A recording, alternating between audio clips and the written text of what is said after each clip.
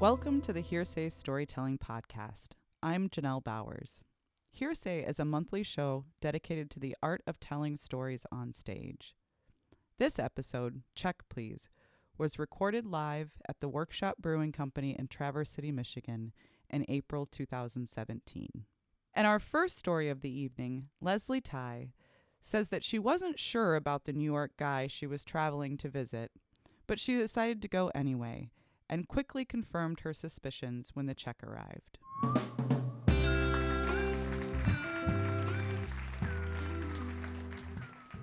So my story takes place in 2005, and it was kind of a year where I was leaving a few things. I was leaving my life in Los Angeles and coming to move up here permanently that school year to teach at Interlochen Arts Academy. And I was also leaving my 20s. So it was the year, June of 2005, I turned 30. And for those of you who have heard me tell some dating stories before, you know that I was kind of a late bloomer to the dating world. Really didn't start dating anybody until after college. And, you know, then moving up to Traverse City, and being a single person and trying to date. I don't know, has anybody tried to do that here before? It's really not easy. Yeah. And I had been really a fan of online dating when I was living in Los Angeles. Like, it actually was really, I think it was the reason why I actually started dating a lot, because I met some really great people and had some really great relationships because I'm a writer, and being able to meet people kind of through writing first was just kind of an advantage that I had, and so I really loved it. But online dating up here is really not any better than like trying to date somebody, meet people in person. So it was really tough. So I got a message from a guy online named Dave. I call him Connecticut Dave because he lived in Connecticut. And I was like, I don't know about this whole like trying to meet somebody who lives in a different state. Is this worth my time? I don't know, but not like I'm meeting anybody here. So, and he just, I don't know, he was kind of cool. He was kind of fun. He was also a teacher at a boarding high school in Connecticut, obviously. And actually, I have one of the first message, because I don't delete any emails. Like, seriously, if you look at my phone, it says 53,560. So I know you all hate me right now. Everybody hates me when they see my phone. But I still have this. So I don't know, he was kind of dorky cute. What does he say here?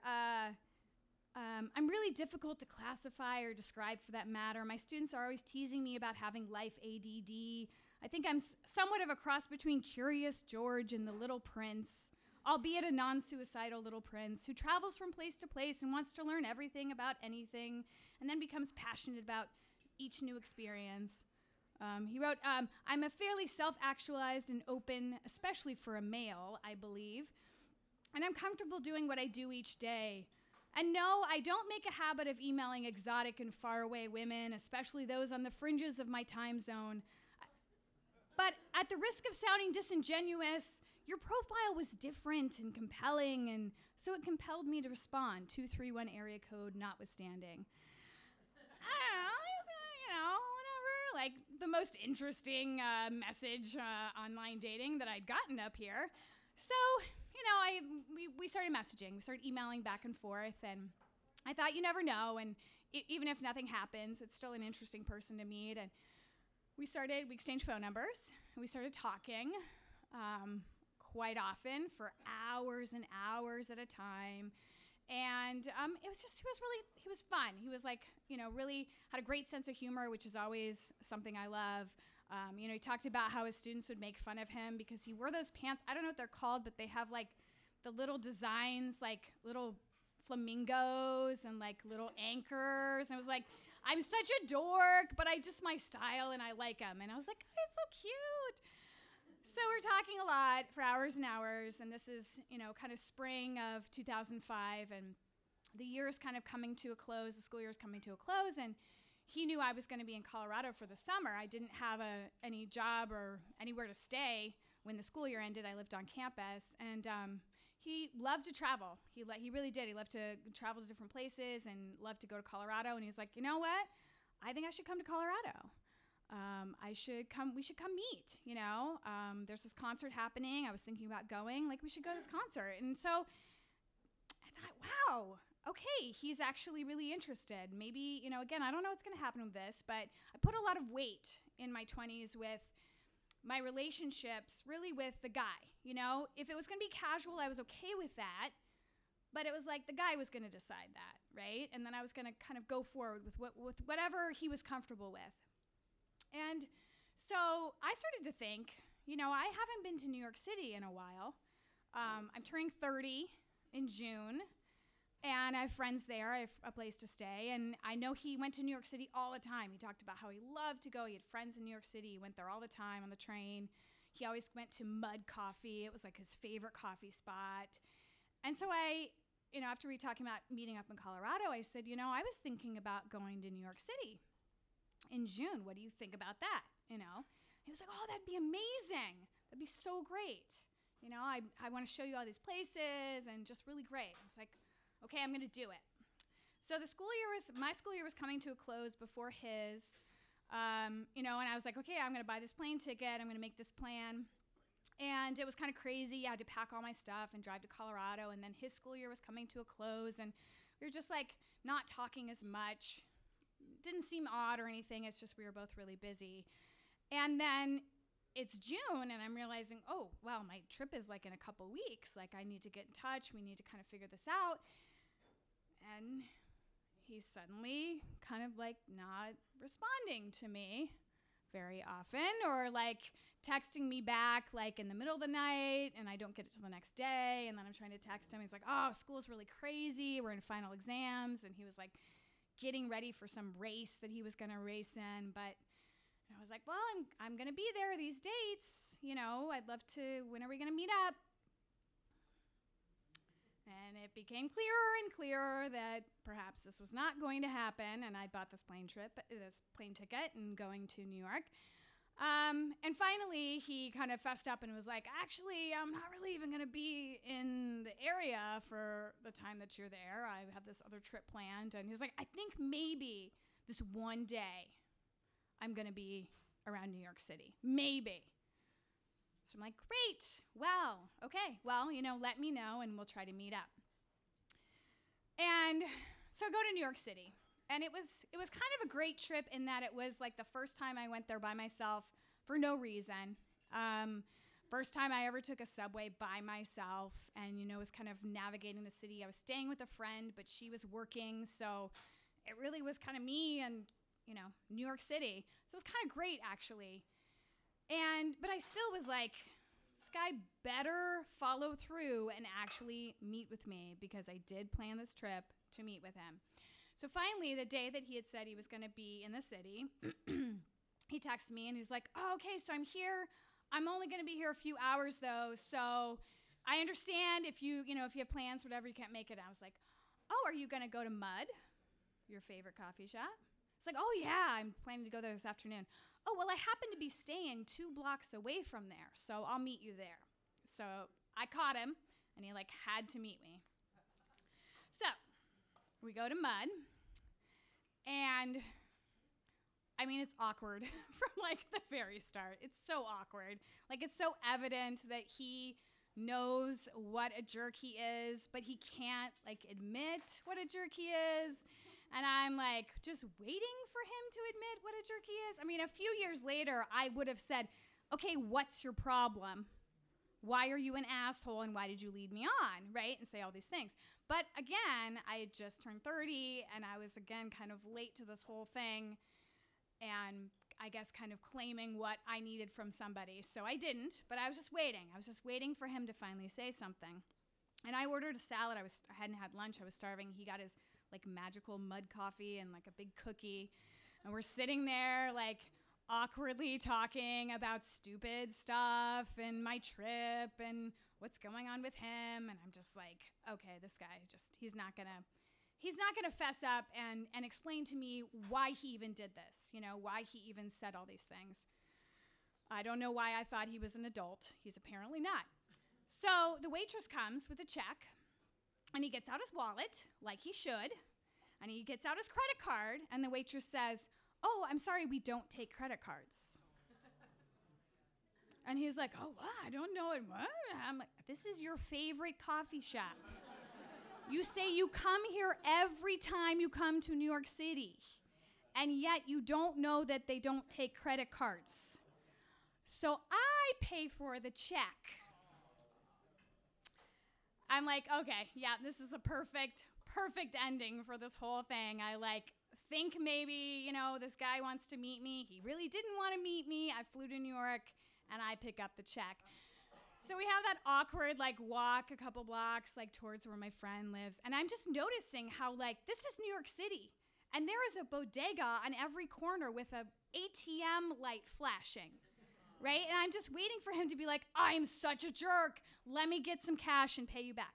Nope. He's just completely, and he doesn't even apologize. Just like, "I just don't understand. I didn't know that, blah, blah, blah, blah, blah." So we have this awkward hug, goodbye. He goes, and I'm just delete his contact from my phone. And really it was kind of me leaving this notion behind that I have to put the weight in his hands, right? I had really realized that with every relationship or every new guy I was meeting, I was waiting for him to decide, is this serious? Is this just casual playing around? And I would go with it and have my heart broken every time. And I just decided I'm not going to do that anymore. I'm going to decide, and I'd rather be alone and happy with myself than be waiting for some guy to tell me whether we can, be in a relationship or whether he wants to meet me or go to some place together. So it was me leaving behind that kind of 20-something, waiting for the guy. Thank you.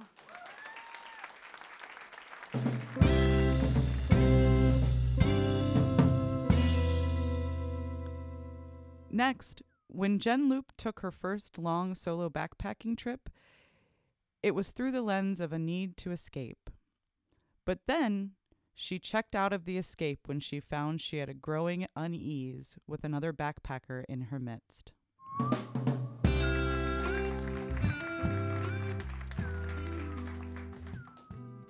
I think that we all, throughout our lives, try to develop our own methods of escape. Escape from society, escape from our own brains. And if we're lucky, by the time we're adults, we come up with healthy coping mechanisms. Now, when I was younger, I spent a lot of time alone. I grew up at the end of a 2-track, which is a single-lane dirt road. We were on a lake, and I spent a lot of time making up my own games. I would catch frogs and snakes. I had a particular favorite of trying to make it from one end of a swamp to the other without falling in. You learn how to balance. You learn what looks stable, what doesn't. I would spend time swinging by myself, listening to John Denver and my little cassette tape. And so I had a pretty solitary upbringing. I had brothers and sisters, or a brother and a sister, but I did not play with them much. But this was always a really good me time. It really suited me well. I'm fairly introverted. So it made sense that as I'm going through life and developing how I'm going to operate within this world, I got very into backpacking in my late 20s. And so I took a few solo trips, and I was gearing up towards a week-long trip on Isle Royale. So Isle Royale is an island in Lake Superior. It's the biggest island and the biggest freshwater lake in the world. And it is rather large. You can probably spend a week going from one end to the other. And it's fairly remote. You have to take a 3 to 4 hour boat ride to get there. And from here, it would be a 10-hour drive. So I spent some time planning this trip. And then it happened to come at a very good spot in my life. I was in a relationship where I was spinning my wheels. Kind of one of those where I was getting obsessive and not figuring out a solution. And so I thought this time away where I was completely remote and had to stick in my own head would really help me try to figure this out, and maybe him too. Well, of course, I left Traverse City at 4 o'clock in the evening to catch a boat at 7 the next morning because I had to say goodbye to this guy. And I spent that 10-hour trip. About halfway to Copper Harbor, I realized I had forgotten my Nalgene bottles. Now, the one thing you really need to keep track of when you're solo camping is water, and I had no way to carry water. So then I was back on my phone with all my friends, or with a few very good, helpful friends, trying to figure out where in the UP actually would sell water bottles that I could take on a camping trip. I ended up in a Walmart in Escanaba, probably at about, 11 at night. And so I got some, and then we were back on. Basically, I was pinging around all of the Upper Peninsula of Michigan. I'm so thankful we had GPS at that point, or I had GPS at that point, because I think I got lost around Marquette. I spent about 12 hours to get there, and I got there at about 2 in the morning. Now, a mile outside of Copper Harbor, my phone completely lost service. This is a complete dead zone. And then about 5 minutes later, it just died. It was just too tired. It didn't want to work anymore. And so I couldn't even let people know that I had made it, my family, or particularly this person I had been spending a lot of time talking to. So I had this moment of panic after this night of panic where I was like, well, no one will ever know if I ever made it up here, or if I made it on the boat, or I made it to the island. And yet I still had to continue on my journey. I spent about 2 hours packing and repacking my backpack, because when you're doing solo camping and hiking, you have to carry everything you need. And that means all your food, all your clothes, your shelter, your tent, and a stove, if you'd like something warm at some point. And so that's a lot of weight to carry, especially if you're a small person. And so I was obsessively going over what I needed, what I didn't need, and probably got about 2 hours of sleep before I made it to the dock in the morning. And then I got to the dock, and they canceled the boat because Lake Superior can be a very difficult lake, and this was the last week of the season that they were taking tourists or casual people out to the island. So they had over 10 feet waves, and they don't usually say they're not going, but they were not going.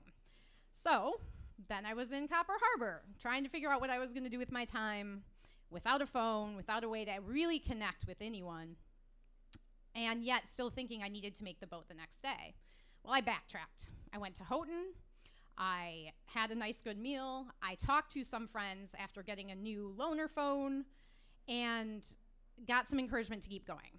I found a hotel where I walked into the lobby and was filled with plants and postcards and letters and pictures that people had sent this gentleman that was running this little motel, and cats. Now, I worked at a zoo for 7 years. Almost everyone thinks that they have a bobcat cat or a wolf hybrid. They don't. But this was a half bobcat cat. It absolutely was. And there were pictures that people had sent him, and he had sent them, and so this felt like, okay, this is a good sign. Now, after all these bad signs, we're moving forward. We're going to be able to take this trip. So I got on the boat the next morning out of Copper Harbor, took a 4-hour trip to Isle Royale, and then I was on the island, and I was on my own. There were a few couples that had taken the boat out. There were a few solo men, but there weren't any women soloing by themselves. And that's not uncommon. I was finding it fascinating how people were treating me. They kept their distance. It's almost like my personal bubble got to be a little bit bigger than it usually is, because they would stop. And when you're doing these kind of things out in remote areas, people want to know what you're doing. Just it's a way of forming camaraderie. And so they'll ask you where you're staying and what your plan is and your itinerary is. But when you ask a single woman who's there by herself where she's going to stay that night, it becomes a little awkward. So they would kind of refrain from those questions or try to ask generally about the trip without really getting into my business. And I appreciated that in some ways. So I was very able to hone in on my own kind of journey. Now, I managed a week alone. I hiked probably over 10 miles a day because I was pretty poor at planning where I was going to actually stop. But during this time, I had to make decisions that really were affecting life and death. Now, yes, there are rangers out there. If you really hike to a hill, you can often get cell service, but I didn't have a phone on. Sometimes the ranger was telling us it will ping to Minnesota, so you want to tell them that you're actually on Isle Royale so they know where to come find you. But I made it through thinking that I had a twinge in my ankle where it could have ended up being a strain, and I wanted to really get to a certain camping site, but I had to make the decision to not. I had to re-divert my attention and kind of think through what would be the most practical thing to do in a situation where I was the only one to make that decision. So that was sort of why I seek these situations out, or had been, and why I continue to do so, is these moments of panic can really help you hone in on these ideas of coping skills. So I made it through some moose gauntlets, what I affectionately call moose gauntlets, which are these boardwalks that are about 4 feet off the ground. They're about 1.5 feet wide. And here I am with my 40-pound pack, worried that a moose is just going to jump out from somewhere and knock me over or scare me over. And then, so it was, I was practicing my childhood skills when I was going through that. Well, I made it through. I had 36 hours where I did not see another human being, which is very hard to do unless you hole up in a room somewhere. And I got back to the last campsite, the last night before the boat was going to go. A lot of people had been gathering there. And I had to have a site pretty close to other people, which after a week away from, civilization, I wasn't too keen on, but it was fine. He was a solitary type guy, and he wasn't really making eye contact or trying to talk to me, and I felt like that was just fine. So I pitched my tent inside of this shelter. It had a screen door on the front, and it was just this 3-sided shelter for warmth, because, again, this was the end of November. And I went to bed at sunset because you get into walking this much and you were just tired. Well, I was woken up in the middle of the night by the most calamitous noise I think I have ever heard. It was like a cartoon. I sat up straight and was looking around in my tent. I couldn't see anything. And it sounded like the guy, in what I was reasoning, the guy was trying to break down the door to get into my shelter and then my tent. I had put a broom across the door. Pretty sure that's not what I heard, but I thought that might have been effective. And I was so exhausted and so tired and so at peace with where I had come on this journey that I decided that all I was going to do was grab a flask of gin that I had taken with me and not drank the entire trip, take 3 shots, and go back to sleep. Which I did. And I was probably asleep within 5 minutes. Well, I woke up the next morning, clearly not dead. I unzipped my tent and walked outside, and the guy was making breakfast. And the first thing he says to me was, "Did you see that moose trying to get into your shelter last night?" He wasn't trying to kill me, but he certainly was not trying to help me. So I think my instincts were a little spot on there. And he said he sat and watched it for like 20 minutes. And there were like trees down and all this. So, though I don't always say reverting to 3 shots of gin as your coping skill is necessarily the most healthy at some points in life. Sometimes it can be a 10-hour drive, a 4-hour boat ride, pitching your tent in a shelter, but sometimes it really does just need to be 3 shots of gin. Thank you.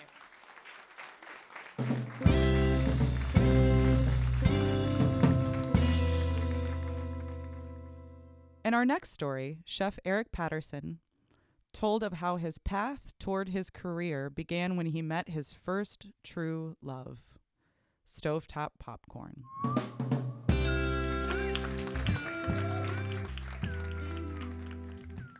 On a warm spring day in 1978, I fell in love for the very first time in my life. I grew up in a small northwest Kansas town. I was 11 years old. My mom and dad owned the liquor store. That's on my mind. My mom and dad owned the local Sears catalog store. It was kind of Amazon.com before Amazon came around in the 80s.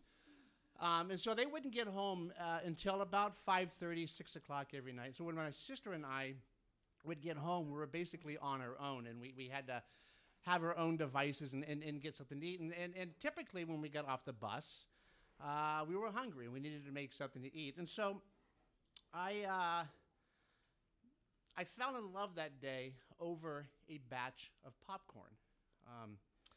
As most of you know, I'm a chef. Many chefs have these stories of growing up with their grandparents, and their mother is cooking in the kitchen.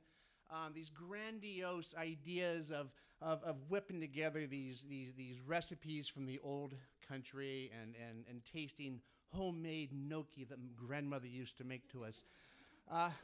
I'm not one of those chefs. My mom, and I say this with as much loving kindness as I can, is not a good cook. In fact, she's terrible. I mean, it's embarrassing. And I mean, I grew up on bologna sandwiches, soggy cereal, and these disgusting things called warm tuna sandwiches that she would make and wrap in hot dog buns and put cheese and then in the oven. So that's where I came from as far as my culinary background goes. My dad wasn't much better. His specialty was hamburger gravy, which is shit on a shingle, down a level. So, but however, Mom did have 3 things she did well. Every Sunday morning, we would get homemade sourdough pancakes with maple syrup that she would make. And I've never asked her how she made the maple syrup, and I don't want to, because it's too good of a memory. She made... She also made she made sticky buns, and she only made these for special occasions when we had overnight guests, and they were just these goopy, doughy things that she would put together, throw in a bundt pan and in the oven and bake, and they would come out and so sticky you could build log cabins with it if you chose to. And then the last thing that she did was popcorn. Every Sunday evening. Now, this is Northwest Kansas in the mid to late 70s, where we had 3 channels to choose from, ABC, CBS, and NBC. Every Sunday night, there was the ABC Sunday night movie, and I don't care what was playing, we would sit down and we would watch it. Because this is Northwest Kansas in the 70s, there's not a whole hell of a lot going on, but grass growing and paint drying, and so the ABC movie was it. But Mom would make a batch of popcorn every single Sunday night, and she had this giant, big, gray stone bowl that she would put it in. And so I'd seen Mom make it over and over and over again, and it's my mom's popcorn, actually, that has convinced me that popcorn should be considered its own food group. So this one particular spring day when I got off the bus, I was hungry. I decided that I was going to make some popcorn. And again, these are the days before microwaves. Well, microwaves were around, but they were the size of small bedrooms. And you had to be the doctor in town to afford one, and we couldn't afford one. And microwave popcorn was still a few years away, so we had to do it the old school way with it in a pot, oil, and over a fire.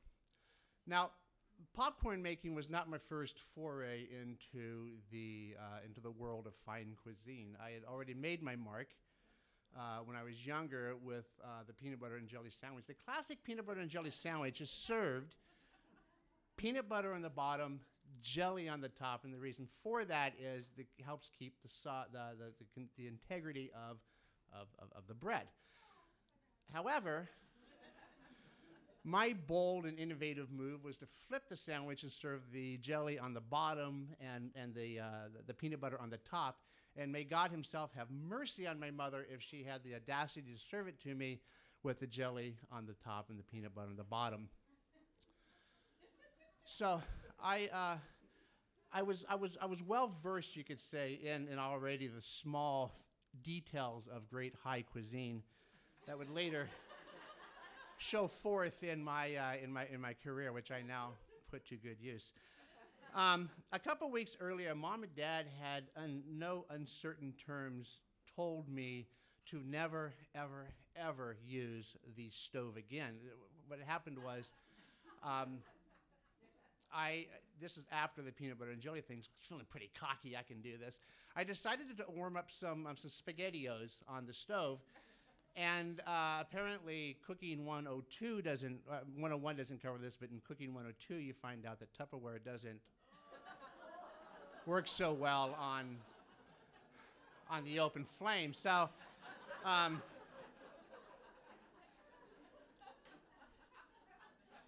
so you almost burned the house down one time, and you fucking never tried to use it as a stove again, right? But I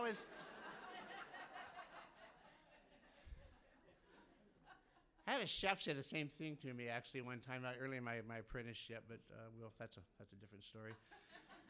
I was undeterred though. I thought, I'm hungry, I want popcorn, so I went and I dug out Mom's. I dug out the pot that I always seen Mom do, and I'd seen Mom do this for years.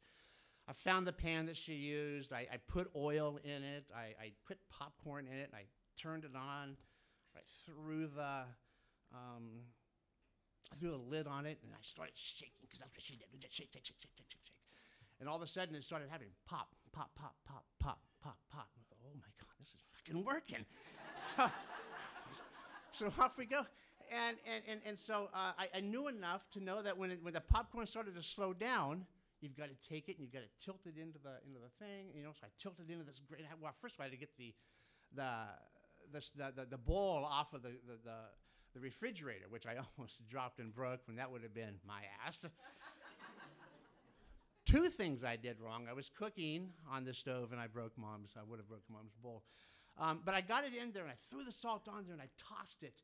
And I had this epiphany. It's like, oh my God, this is what I want to do for the rest of my life.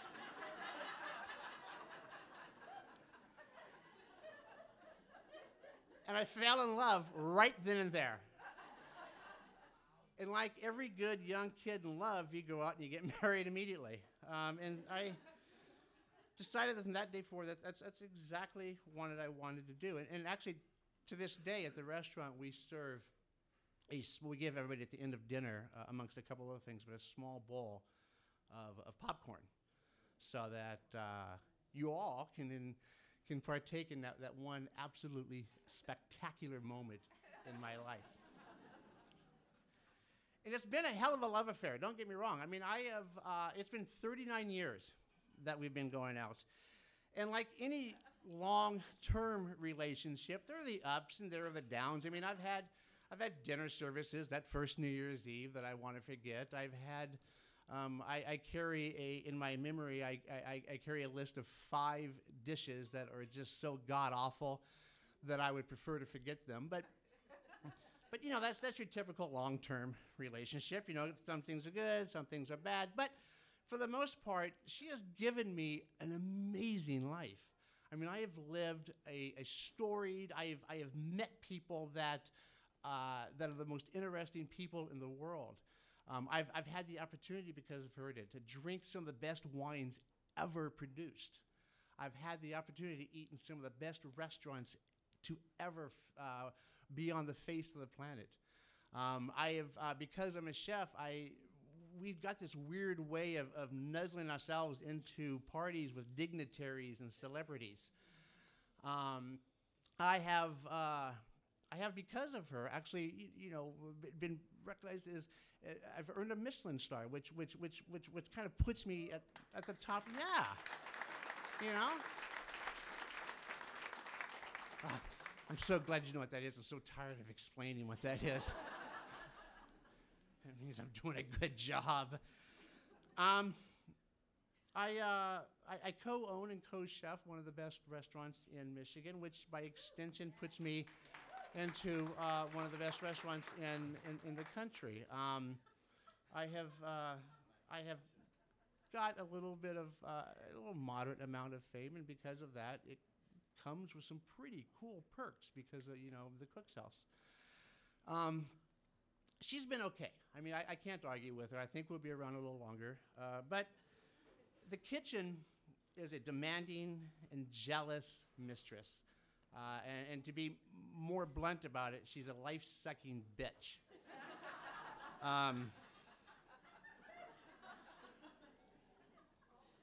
If you want to dance with her, you better be prepared to pick up the check. There is no going to a coffee shop in New York and somebody else paying. She's going to make you pay. She is neither easy nor free, and if you choose to take her hand, you need to understand that she is going to demand everything from you. She's not going to give you an ounce of room to have a life of your own. When I was younger, it really wasn't much of a problem. Hell, I could go all night long. You cook 15, 20 hours a day. You go out and you party like an animal, and you get back up and you do it all over again.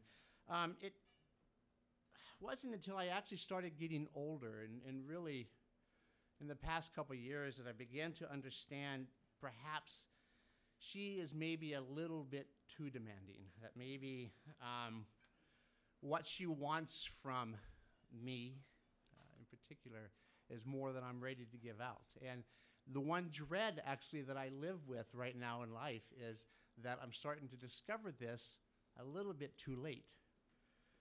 Long ago, I accepted the absurdness of wanting to have a regular life, of living like you guys. We have 40-hour work weeks, which is just a joke if you want my mind.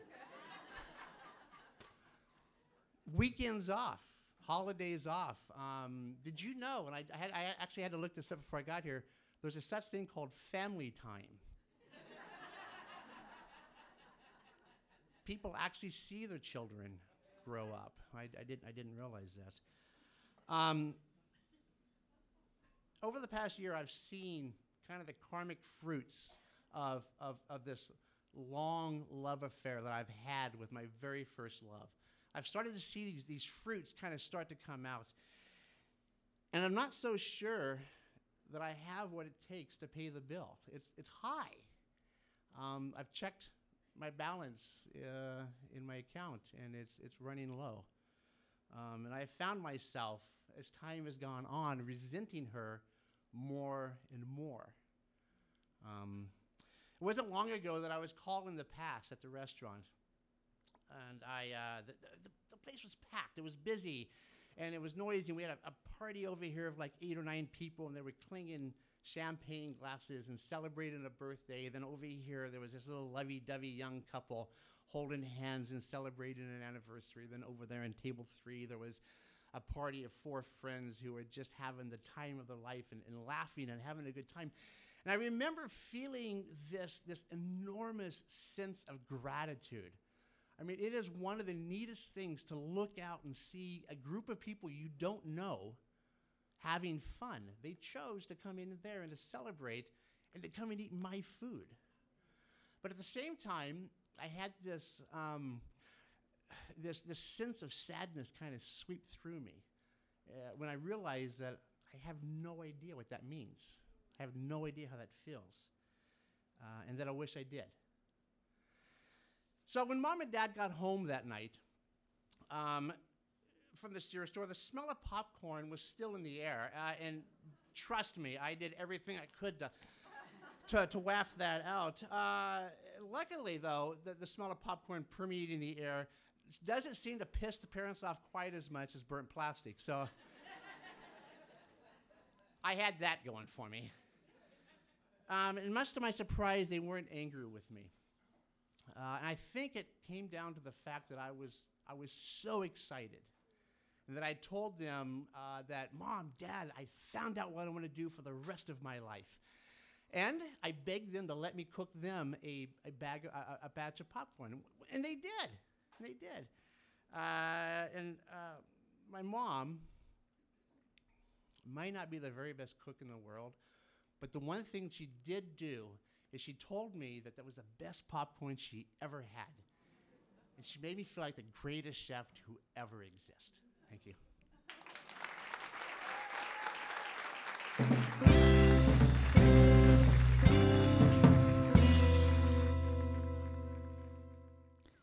In the next story, Brad Lystra says that he generally doesn't consider himself superstitious, but a witch doctor who handcrafted some mojo for him may have changed his mind.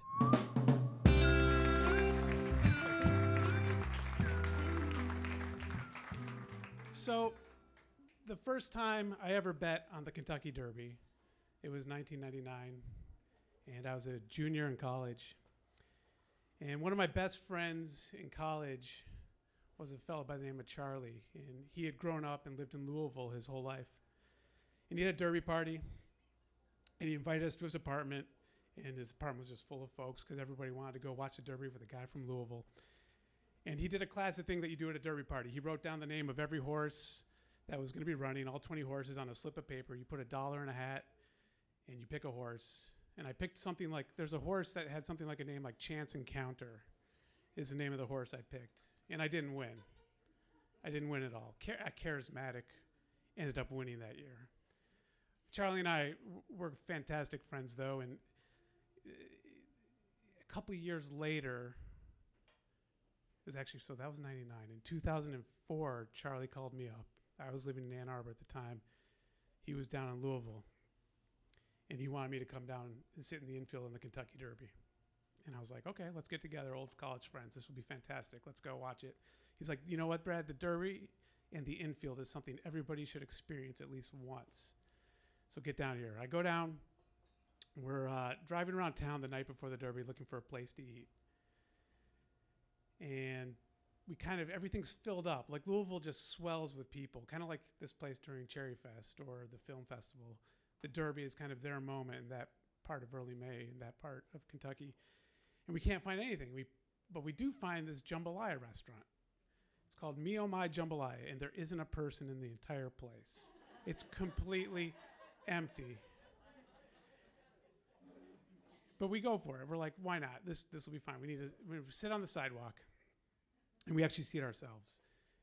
And an older woman walks outside. She's in her 70s. We're the only people in the place. And she's holding a speaker, actually not unlike this speaker. And she actually kind of reminds me of like Atticus Finch's maid in To Kill a Mockingbird for whatever reason, but kind of heavier set. And she's wearing a smock kind of clothing. She's older, and she's holding this speaker, and she yells at us. She goes, "Hang up my speaker." And I actually look at Charlie, and I'm like, what? Like, she wants us to hang up her speaker. And she goes, "It's the night before the Derby. We're going to have music on this sidewalk. Hang up my speaker." I'm not the AV guy of the group. Charlie kind of more is. So Charlie takes the speaker, and he hangs it up, and he connects the wires outside the building, and we now have music. We open up the menus, and there's no prices on the menus. And we're like, what? Like, you don't, I mean, there's no prices. And she goes, "You will pay what I say." And I look at Charlie, I'm like, okay, let's just go for it. Like, we're here, I'm on vacation, sort of. Like, they'll be fine. What could possibly go wrong? It's like the menu's red beans and rice and jambalaya and etouffee and things like that. So we order our food, and it's fantastic. It's like Cajun, Louisiana, Southern soul food cooking. It's amazing. She comes out towards the end, and Charlie, we're just talking, and we learned that her name is Queen Madame Intezar. Yes. And we, Charlie explains to her that it's my first time at the Derby. I've never been to the Derby before. And she goes, "You've never been to the Derby?" She goes, "I'm going to make you some mojo." And we're like, okay. So she goes, "Come back into the kitchen." We're still the only people in the entire place. She takes us back into the kitchen. And I'm going to remind you, she's like 75, or she's an old, heavy-set woman. And she climbs up on her butcher block cooking countertop, which is pretty kind of amazing and agile. And I'm standing with Charlie, looking at her, I'm like, and she's on a very, very top shelf, like where that ductwork is right there. She reaches up, and there's this red jar of red liquid with what appears to be like a tree branch in it, like a tree root. And she reaches up like on her tiptoes, pulls it down, and then she takes out this giant meat cleaver, like a Fred Flintstone, like Bam Bam meat cleaver, like the biggest thing in the whole house, like for ham hocks or something. And she takes the tree root out of the red marinating liquid, and she just starts bashing on it with this cleaver. And I'm just keep looking at Charlie. I'm like, this is ridiculous. And she goes, "Now give me $1." And each Charlie and I give her $1.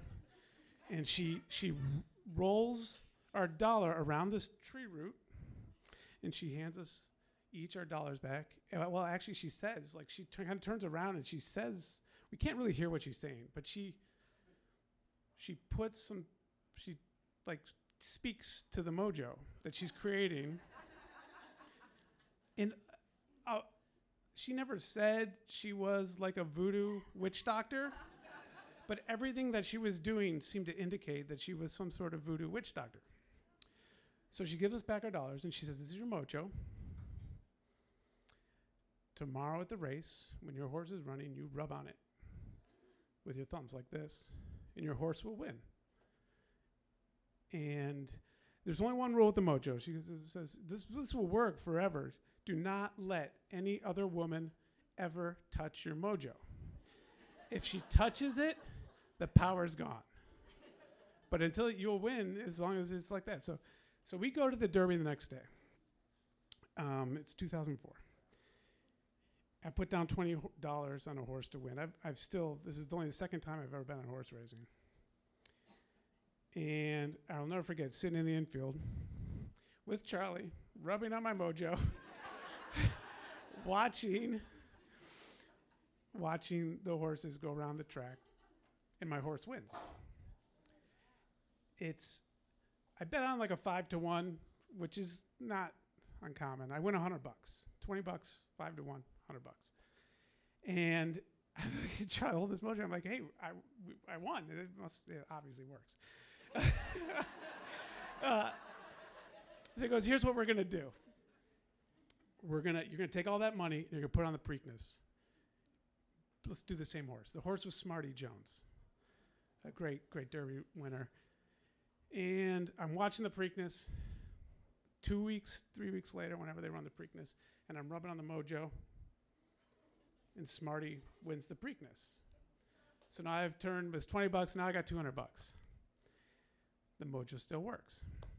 So a couple years go by. Charlie and I don't really talk about it. We don't think anything of it. I do talk to him on the phone once or twice, and he actually informs me that his girlfriend picked his mojo up off the shelf, and his was no longer working. But he's like, as long as you still have yours, we should be okay. So we decide, a little time goes by, but we decide we should try this again. Like we should bet on horses. You know, it happens once a year. It's a fun thing. So we decide to go for the Superfecta, which Superfecta it's different than just picking a horse to win. The Superfecta is 1 through 4 in order. So it's a little more like a lottery. Like you have to get 1 through 4 in perfect sequence to win. And the payout is quite a bit more than just a win bet on a Derby. And we start to kind of hone our skills. And there's this thing that's happening. We have this kind of mojo experience, and that kind of, it's a seed that was kind of planted, right? And we're starting to like really study the horses because we want the mojo to be true. We want the superstition to be happening. But at the same time, concurrently, we're starting to like study and learn everything about every horse and every permutation and everything about the trainers, the jockeys, their running styles, how they run in certain weather. I mean, we now are sort of becoming experts, but we still have the mojo. And a couple years go by, and we come really close.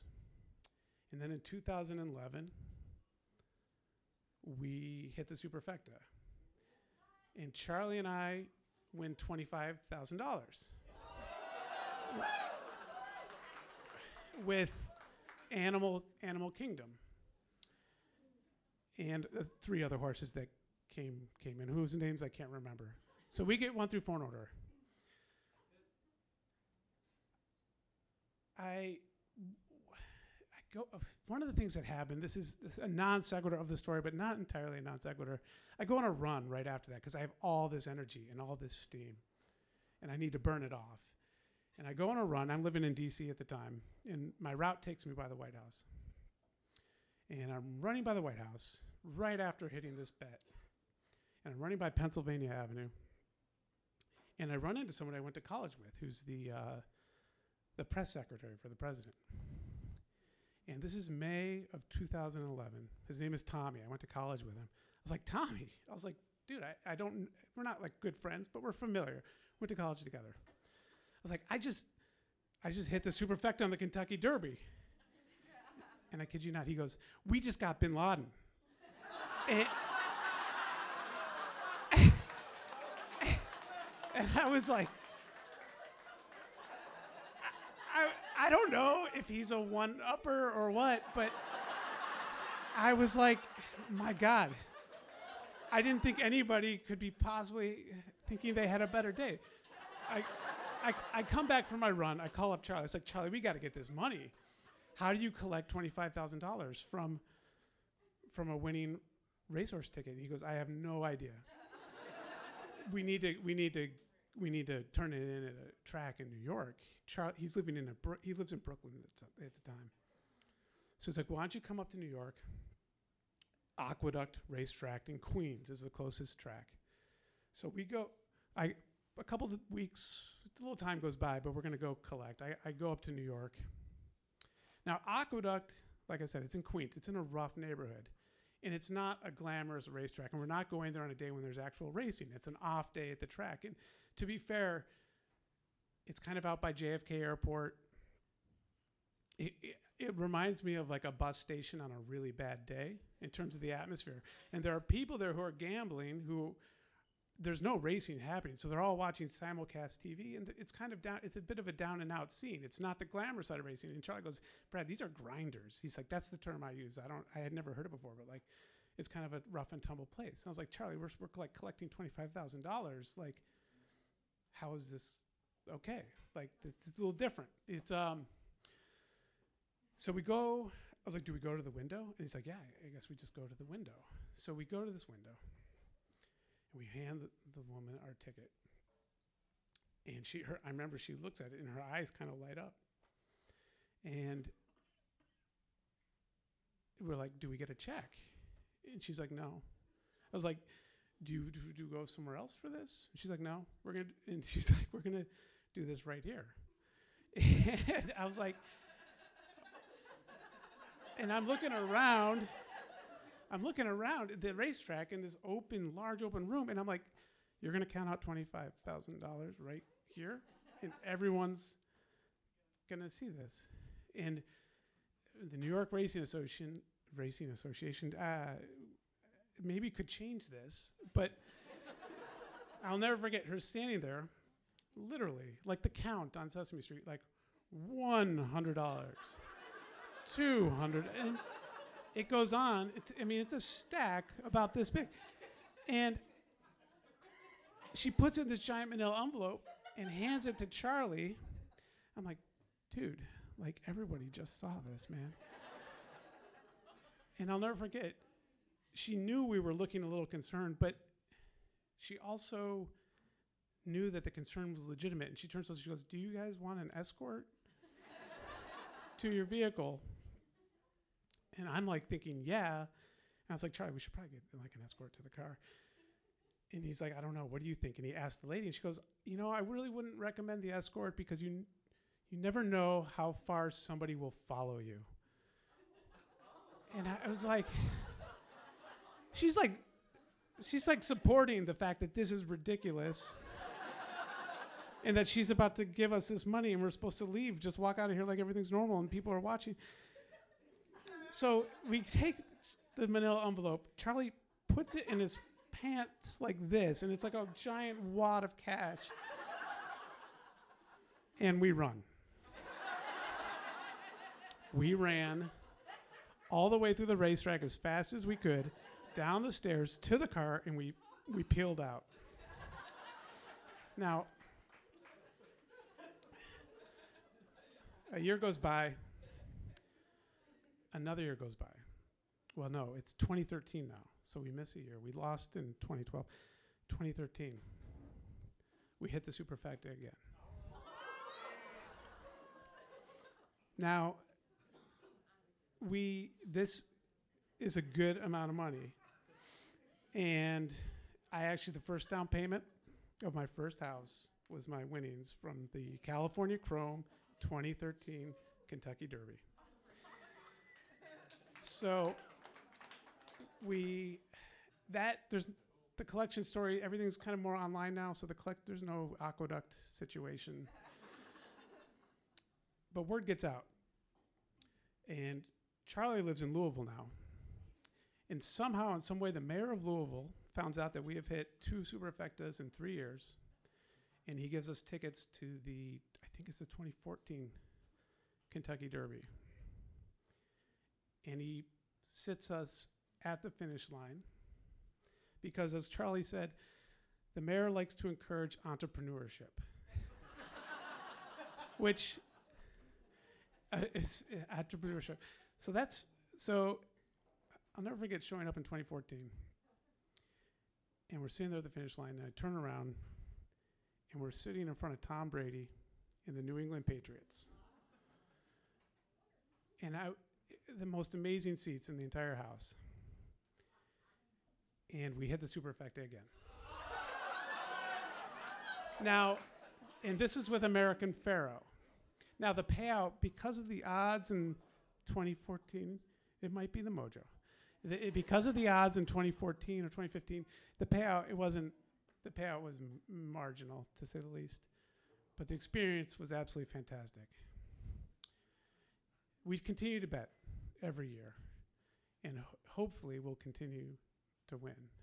Now, I don't know if the mojo is the key here. It's hard to say. I'm not really that superstitious.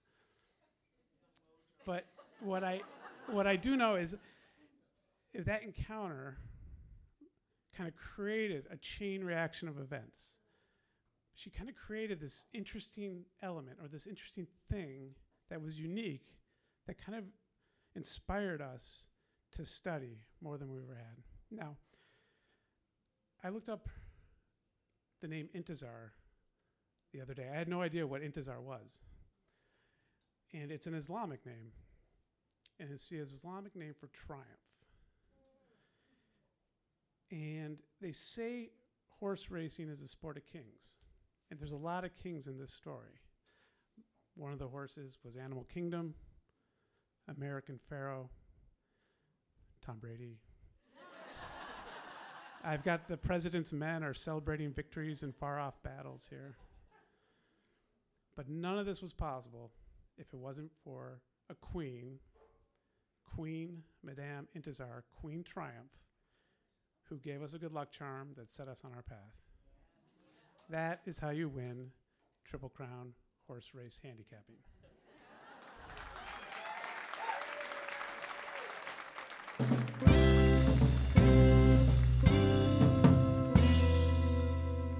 In the final story of the evening, Elon Cameron says that although she stopped being a server many, many years ago, she still is a bit of a legend at one restaurant where she once worked.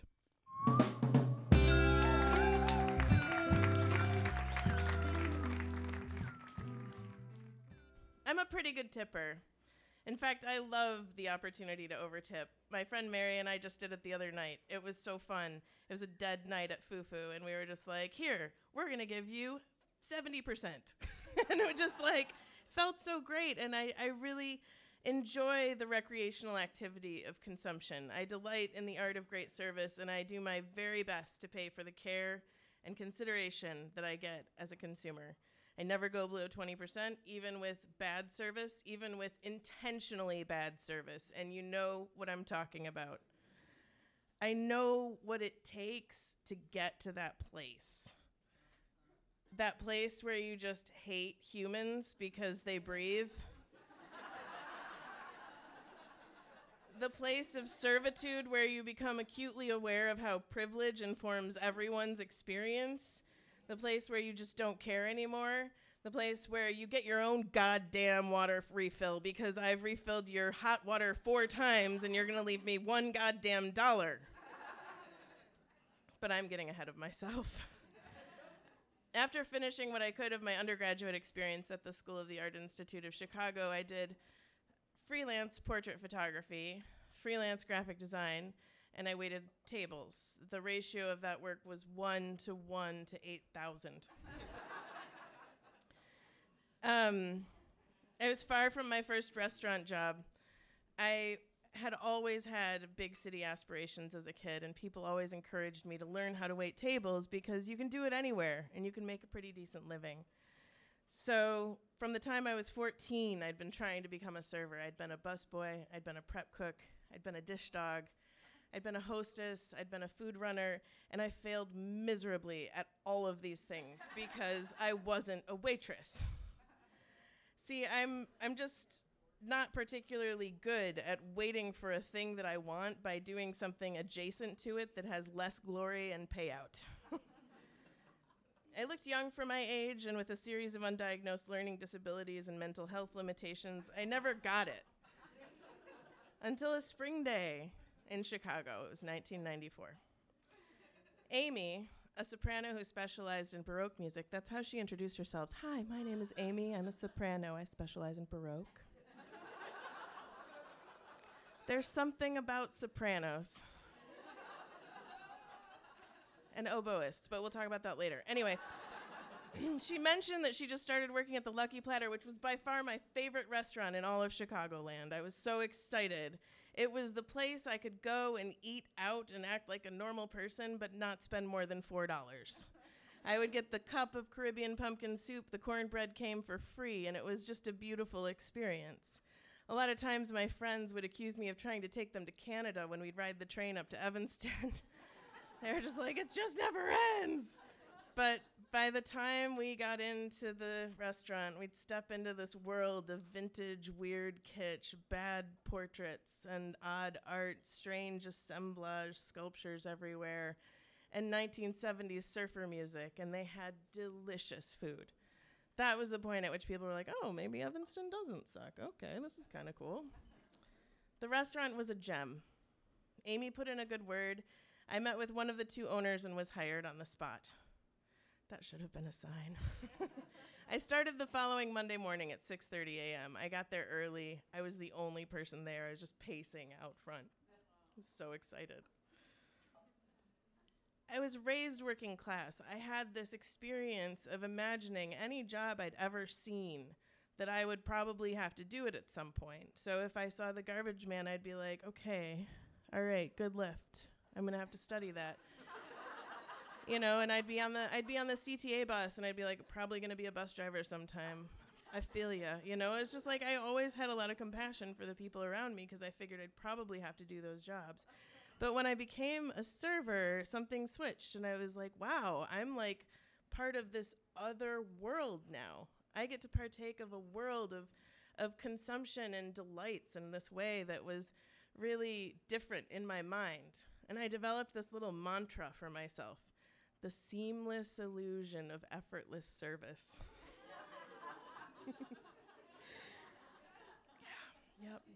Learning to wait tables is learning to do 1,000 little tasks well and simultaneously. Take orders, get drinks, deliver food, be friendly, be knowledgeable about the menu, make suggestions, talk about the day, talk about the weather, clean up after people, clean up after people's children, apologize when something goes wrong, fix it, give them free stuff. There were breakfast shifts and dinner shifts. You either worked 6:30 a.m. to 3-ish or 3-ish till around midnight. When I began waiting tables, I was a go-getter. I couldn't wait to work a double. I loved covering other people's shifts. If someone had a table and needed to split, I got it. I was just like diving into home base all the time at the restaurant. And I didn't really care if I smelled like coffee grounds and cornbread when I got home because I had pockets full of cash. And the seamless illusion of effortless service. I don't think I ever said it out loud. I just repeated it in my head. I'd say it when I was filling the coffee baskets full of 90% Colombian, 10% chicory. It's the exact ratio. I'd say it when I poured the thick, viscous egg cream over the ice and hit it with the soda gun. Fluffy clouds of sweet deliciousness would erupt. I thought it when I whipped pounds of butter and then piped them into little tiny paper cups. Ken was the owner who hired me. He was a big talker. He was proud, boisterous, golf-playing jackass. He was an alcoholic who had fits of rage that reminded me of my childhood and my alcoholic father. Eric was the other owner. He was the visionary. He was the freaked out, nervous, anxious guy.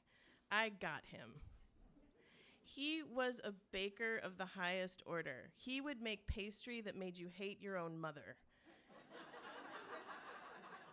I have this like pre-war, post-war relationship with the apricot cheese flaky that he still makes today because of my severe gluten intolerance.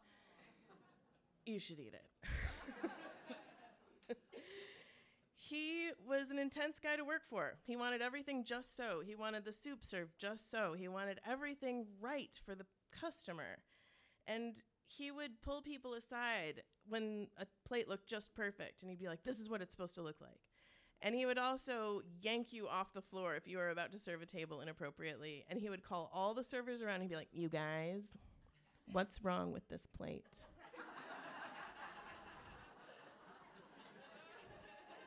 And inside, I was like, I know.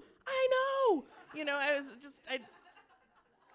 the crab cakes. You know, I was just like freaking out because, but you know, you've established some amount of camaraderie with your colleagues, so you're not going to be a jackwagon about it. And so he was like, what's wrong with this plate? You know, like, and everyone's just sweating and starting to shake because it's, you know, Ken was the dad who like drinks and does violent things, but Eric was the dad who like lives inside your mind. You know, he was one of those people who is just like, oh, you found the thing I'm most insecure about. It was the sauce. There was no sauce on the crab cakes. It wasn't my service, or else I would have, you know, had to eat a lot of crow and correct it myself. I would have thrown a kitchen fit, which is what they called it, which is basically a white lady marching into a room full of Mexican guys and yelling about food that we all make money from serving to annoying people out there. Just in case, you know, you didn't know. To say that the staffing situation at the Lucky Platter was less than ideal is such an enormous understatement. At one point near the end of my tenure there, a table full of 4 women sitting underneath a giant Lobster Boy poster from a vintage circus said, what is this service? Is this like Ed DeBevick's or something? Which is a diner in downtown Chicago, which is known for their rude service. So that was a check. But waiting tables takes it out of you. It takes it out of your body. Sure, you walk home with pockets full of money, but you're beat up. You're sore, your mind is tired, and you probably need a couple of hours to just unwind, even to just relax, let alone be around other people. At first, it was exhilarating. I learned how to prioritize and multitask and carry and serve, what people like, what people don't like, and I was able to kind of adapt this innate skill that I'd always had of reading people to being able to read a table. And I'd even start thinking like, I bet I know what they're gonna order. And it was this fun thing that I would enjoy. And it was great. I was making it. I bought a 1977 Chevy Nova with cash. Best car I've ever owned. I bought a killer stereo with cash. You know, and my friends and I would go out to eat all the time. We lived this life of luxury, even though it was kind of imagined. I loved the food at the Lucky Platter. I'd eaten most of it. And what I hadn't tried, I figured out I got a discount now. So I would just like come in early, eat at the restaurant, leave with leftovers. And Ken, the more asshole-ish of the owners, kind of took note of this. And he would always be like, he'd catch me. There was this little half wall at the waitressing station. It kind of like ducked down.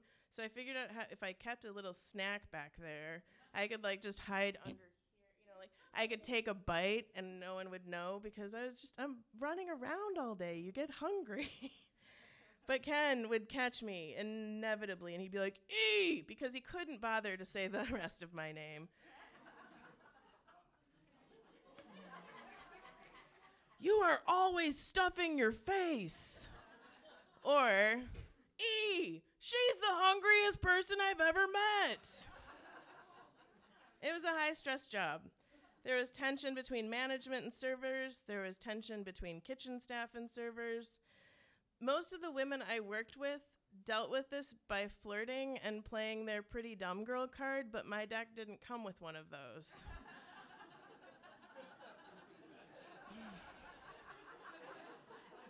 So when Solomon the salad guy decided he was gonna grab me in the walk-in cooler in my like tender upper rib flesh, which is nowhere you touch a lady, I didn't even think.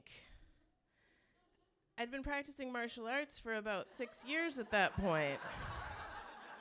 So I locked his hand to my rib, twisted clockwise, blocked his elbow, and dislocated his shoulder.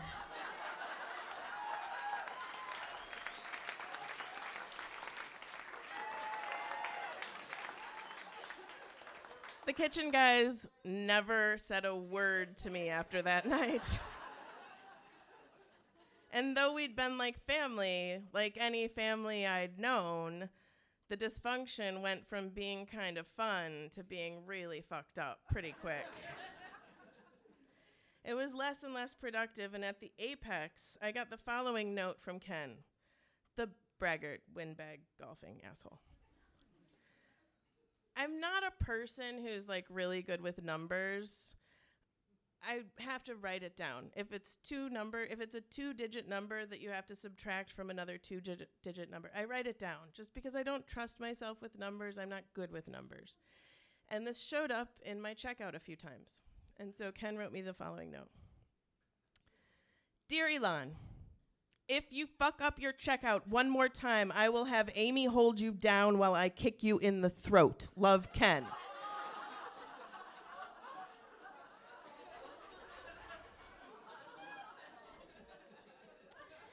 I felt a trembling feeling in my guts that was not fear. I felt this tectonic shift. I walked into the bathroom and rage cried. I closed myself in a stall, and I felt like a caged animal, and I didn't really know what I was going to do next, so I kicked a hole in the bathroom wall. It was surprisingly easy. Even over the tile.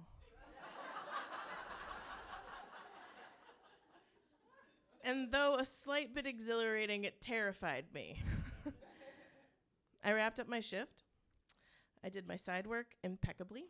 I went home, I showered, I dressed up, and marched into another restaurant and applied for a job immediately. I even asked a friend who was a law student what she thought I should do. She said I should file a PPO. But I gave my notice. No one picked up the hole in the bathroom wall until it was about my last few days, and I just tried to pretend I was one of those dumb pretty girls. I don't know what happened. Maybe it was a stroller.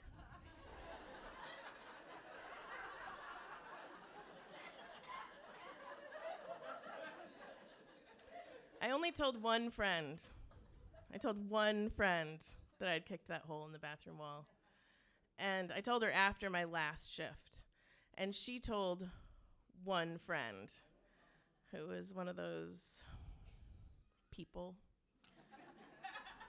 who just always wants to like have the upper hand and will throw anyone under the bus to get it. And so she told the management like the minute she knew.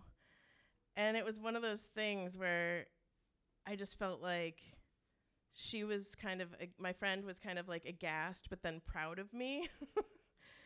And I'm actually friends with Eric now. I've cooked dinner for his wife and Kelly. They're lovely people.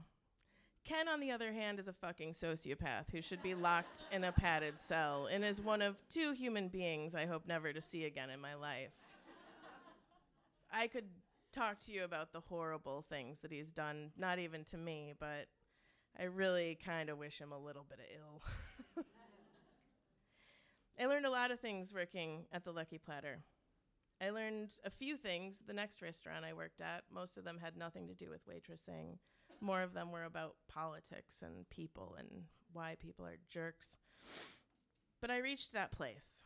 I reached that dark, giving no fucks place where you really don't care if you make money or if people get their food or if your coworker was so drunk she sliced her finger to the bone along with the sourdough she was about to serve. I got to that place where the manager at the last restaurant I worked at said, "You have next week off." And I was like, I didn't take next week off. She's like, yeah, you have next week off. And I had to say, I'm like, Gail, what do you mean I have next week off? She's like, we want you to think about whether you want to do this or not. And I didn't. So I applied at a temp agency. And I got a job that I kind of liked. I started working in a not-for-profit organization and doing work that felt meaningful to me. It took me years to go back to the Lucky Platter. But by the time we left Chicago, we were going there with some regularity. And there would always be this moment, usually around the end of service, where a group of servers would come over and huddle by our table and say, is it true? Are you the one who kicked the hole in the bathroom wall? And I just felt this warmth of camaraderie. Like, these people I didn't even know were kind of like my war buddies now. I was like, yep, that was me. Thank you so much.